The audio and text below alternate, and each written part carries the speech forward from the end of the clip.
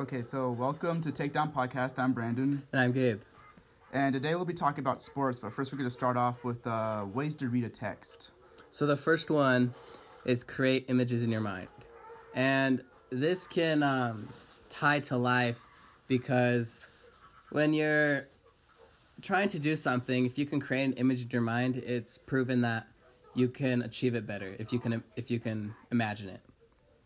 The second one is to analyze context, such as like authors and history.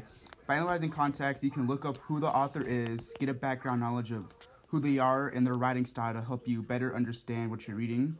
Or you can look up the history, which will be able to set a background for what you're reading or what like the writing style was in that time if the author was writing in like a set history time. The third one is analyze words. If you are reading a book and you learn more words and you can analyze them and know what each word means, and you're in a conversation at like, say you're at a job interview and you use some big words and they'd be impressed with you because you know exactly what they mean. The fourth one is to analyze structure/language elements. This was kind of a hard one. This would be like analyzing like how the paragraphs are set up and how words are used throughout the context of the book. Knowing this will help you better understand what you're reading and also strengthen the way you can also write future papers or so. The fifth one is the analyzing setting.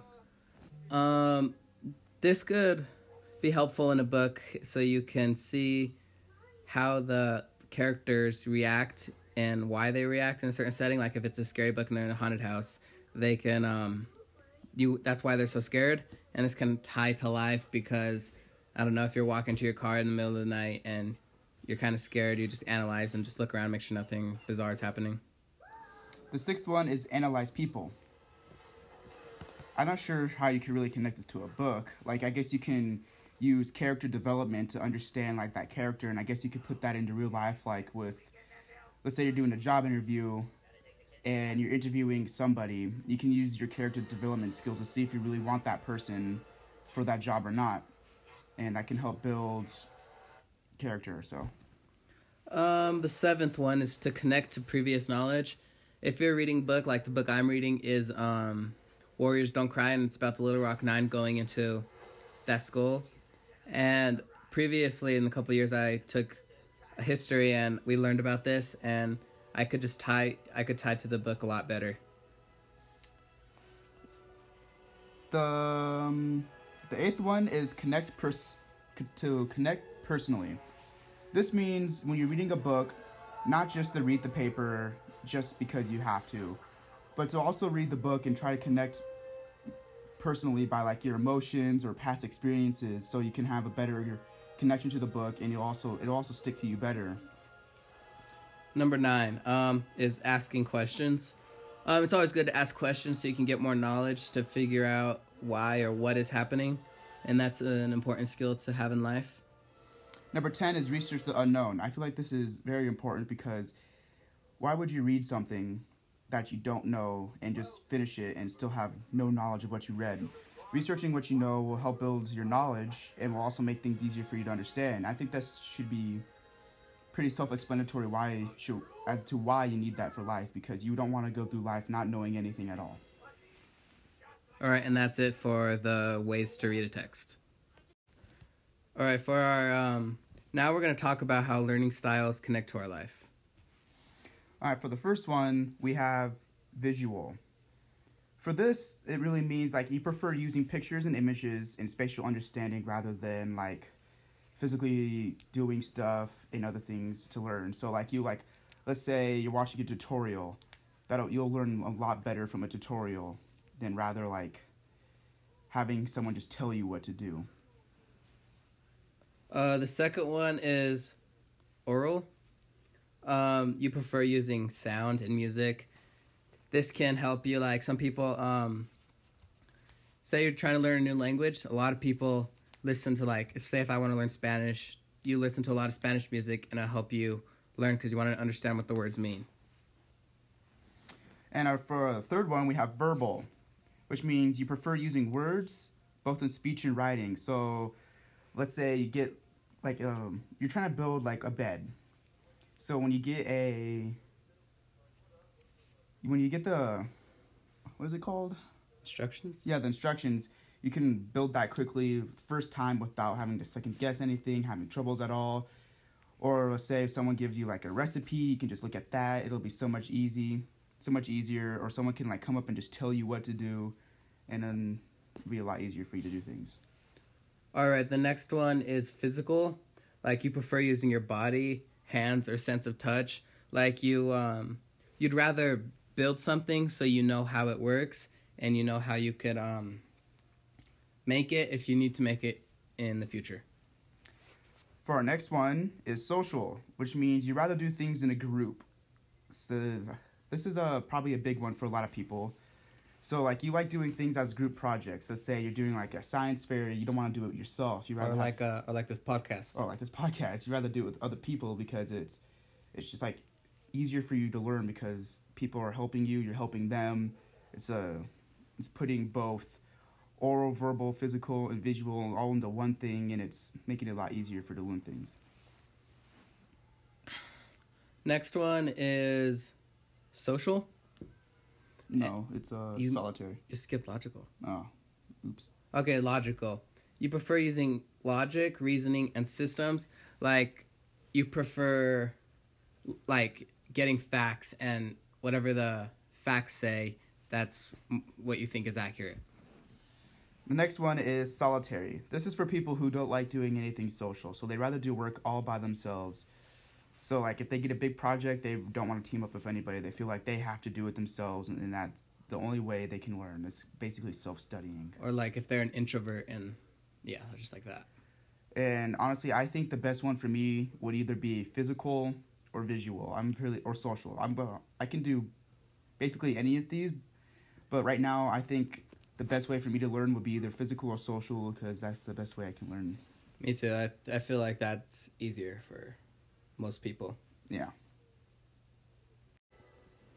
All right, so now we're going to start talking about our sports sections of the podcast. Yep. And we're going to begin with Penn State versus Ohio State. This was a duel that took place in Ohio.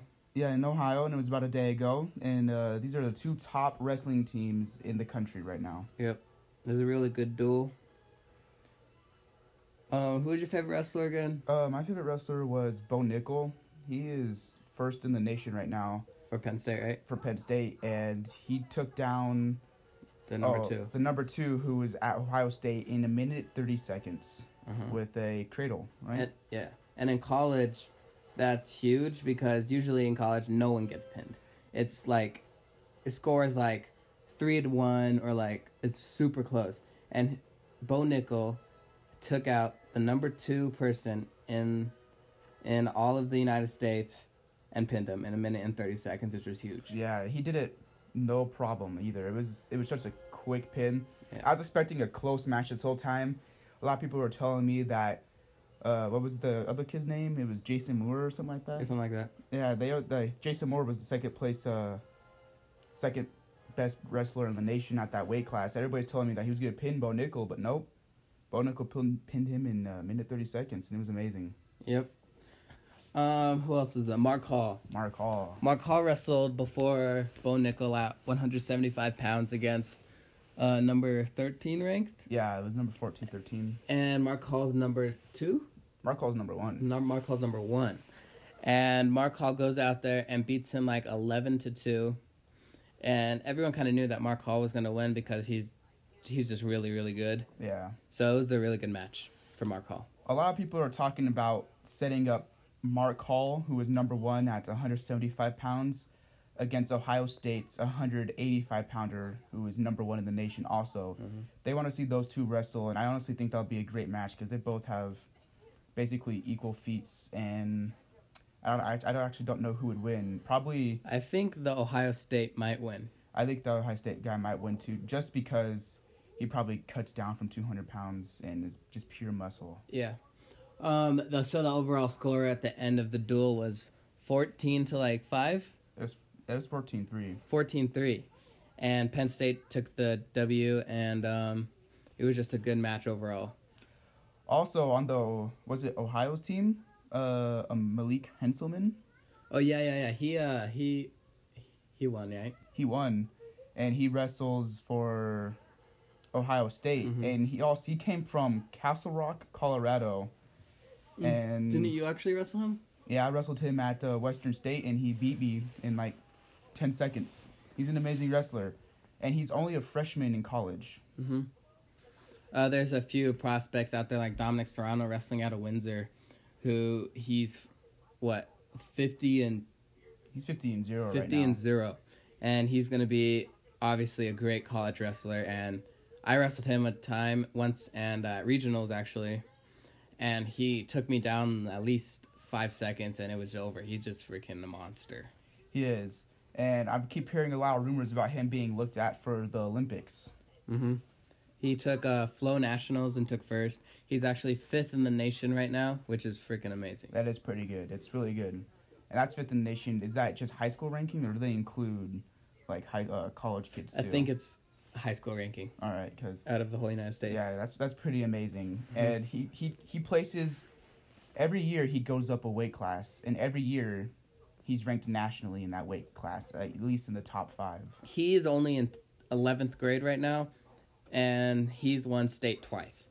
And if he wins this, I feel like he's gonna win state all his years of high school right now, because right now he's 2 for 4, and he's only wrestled 2 times for state. Yeah, and he's definitely going big places with wrestling. Yeah. Okay, and that's it for... that's it for our wrestling talk right now. All right. All right, so in other news, last weekend there was the Super Bowl, the LA Rams versus the New England Patriots. This game was kind of a record breaker for being the lowest scoring game in all of Super Bowl, right? Or one of the lowest scoring games? Yeah, it was a very boring game, honestly. What was the final? It was like 10-3, I believe. Something like that. Patriots just went up at the end and just... finally scored in what the... It was 13-3, 13-3, yeah. And no one scored until this... No one scored like a touchdown until the fourth quarter. Yeah, it was... If I have to be completely honest with myself and the viewers, I think this was the worst Super Bowl I've ever watched. Yeah, it's super boring. And Tom Brady again gets another ring, so he has 6 now. So it's really good for him, though. Yeah, I'm kind of glad that he got that ring. Yeah, me too. Even though I was rooting for the Rams, even though I shouldn't have been, because the Rams played horrible, I think I'm pretty glad that Brady won, honestly. He deserves it. He's just he's legit the GOAT. Yeah, he's a pretty good quarterback. He had every time I saw a play with him in it, the pocket that he had with his offensive line was just perfect. Nobody ever got through. It was just a perfect pocket. It kind of reminded me when Peyton Manning played for the Broncos, how he had that perfect pocket and no one would ever get a sack on him because the offensive line was just amazing. Yeah, I agree. He's obviously going down in history for this, and the Patriots now have tied the Pittsburgh Steelers in the most Super Bowl appearances. I think it's 7, I think, now, which is really good. What else? How do you think the Rams played? Not good at all. Just their quarterback was too young. He had no experience in the Super Bowl like Brady did, and he wasn't calm. He wasn't poised as much as Brady was, and he had no experience, so that's probably why they didn't do so good. He's probably just, his nerves were too high. Yeah, I definitely think that the quarterback for the Rams, honestly, he panicked a lot, and he also didn't have like self-awareness of like his surroundings or anything like that. So like, while he was looking for someone to toss to, he wasn't looking out for anybody that was like probably breaking through the line to get to him. So didn't he get sacked a couple times? Yeah, he did. And I found that very disappointing. And also his throws were just always too far off, too short. He never had any accurate throws like Brady did. Yeah, it was very boring. But the commercials some of them were pretty cool. Like there's this football commercial, and I thought it was really funny. There's also this Pepsi commercial with Steve Carell. That was one of the best commercials, I think. Yeah, that was pretty good. I also think, we can't forget about Edelman. Oh yeah, Edelman. Every pass Brady threw to him. Yeah, Edelman for the Patriots was he was amazing. That guy can turn on a dime. I honestly thought that the Patriots would be tossing to Gronkowski the whole time, but Edelman came out and won the Most Valuable Player award, right? Yeah, MVP, yeah. Yeah. He's pretty good. I didn't expect him to be that good. Yeah, and then now the Patriots got to go meet Trump at the White House, which is pretty cool. Yeah, that'd be pretty awesome, honestly. Although Trump doesn't like the Patriots. Not many people in America do. But yeah, I think that's it for the Super Bowl. Yeah, but did you see that one commercial with the golden football? That's the one I was talking about with football players. All that. Yeah, I thought that was an awesome commercial. Yeah, it's pretty cool. So we're gonna talk about something called FBLA, which is Future Business Leaders of America. Not really considered much of like it's a sport in its own way. There's competition. It's not really like what sports you'd think we'd be talking about. It's not contact or anything like that. This is basically where you compete in certain things such as like banking and financial systems or marketing or entrepreneurship. You just go do case studies, take tests, you just compete against other people. But Gabe and I had the chance to participate in something called banking and financial systems. And so for this, we had to go up to Broomfield at this, or was it it was a bank. It was like something like First Bank of America Center. Yeah, it was something like that. And we were in this auditorium, and they took whoever categories at a time. So we went with banking and financial systems because that was our category. And we had to go do a case study. So we had 10 minutes to prep with the problem, and we had to present that to a group of people and give them our best opinion and everything and answer their questions, which was very hard because some of the situations was like they're $150,000 in debt, and we had to figure out how we could help them with their retirement fund and other like on-hand money, which was pretty hard. Yeah, at first we were very nervous and we had no clue what we were doing, but once we got in there and once we started breathing and settling down, we quickly figured out what we needed to do, and I'm pretty proud of ourselves for actually figuring it out. Yeah, it was tough. It was. We went in front of two judges, and we presented our case and our solutions, and we made sure to add a lot of enthusiasm and a lot of confidence in ourselves to present this, and they seemed pretty happy with us, seeing as how Gabe and I and our other friend Garrett, who was in our group, took first place. Yeah, and the top 3 go to state, so we're going to state being first in District 2, which is what we were in, which is pretty good. Yeah, and state will be held at a hotel called Gaylord. The Gaylord Resort. Yeah, the Gaylord Resort, and we'll be going there for 4 days, and we're going to have to compete against state people around the state. And First through fifth who place go to Nationals, which is in San Antonio, Texas. Mm-hmm. And if you place at state and you go to Nationals, I think, don't you become an officer for the state? Yeah, leader for like these events and stuff. Yeah, and that's pretty good, and I don't think get paid for that. I don't know, maybe. I don't think it I don't know. After that, benefits at least. Yeah, something like that. But it's pretty good, and it looks amazing on resumes or any like application that you're sending in. Yeah, it's gonna look pretty good for college too. So, just a little update on FBLA, and I think that's all we're gonna have for this podcast. You have anything else to add? No, but it's just a fun little group and after school activity that we do. I'd highly recommend it. Yeah, I learned a lot actually. Mm-hmm. It's not like class. You don't go and learn anything. It's like on hands learning. It's like in the moment learning, and I really liked it about that. And you have to actually think. Yeah, you think a lot, and it's pretty cool. And hopefully, it gets us places in the future. But yeah, agreed. It's definitely opening up doors for us. Mm-hmm.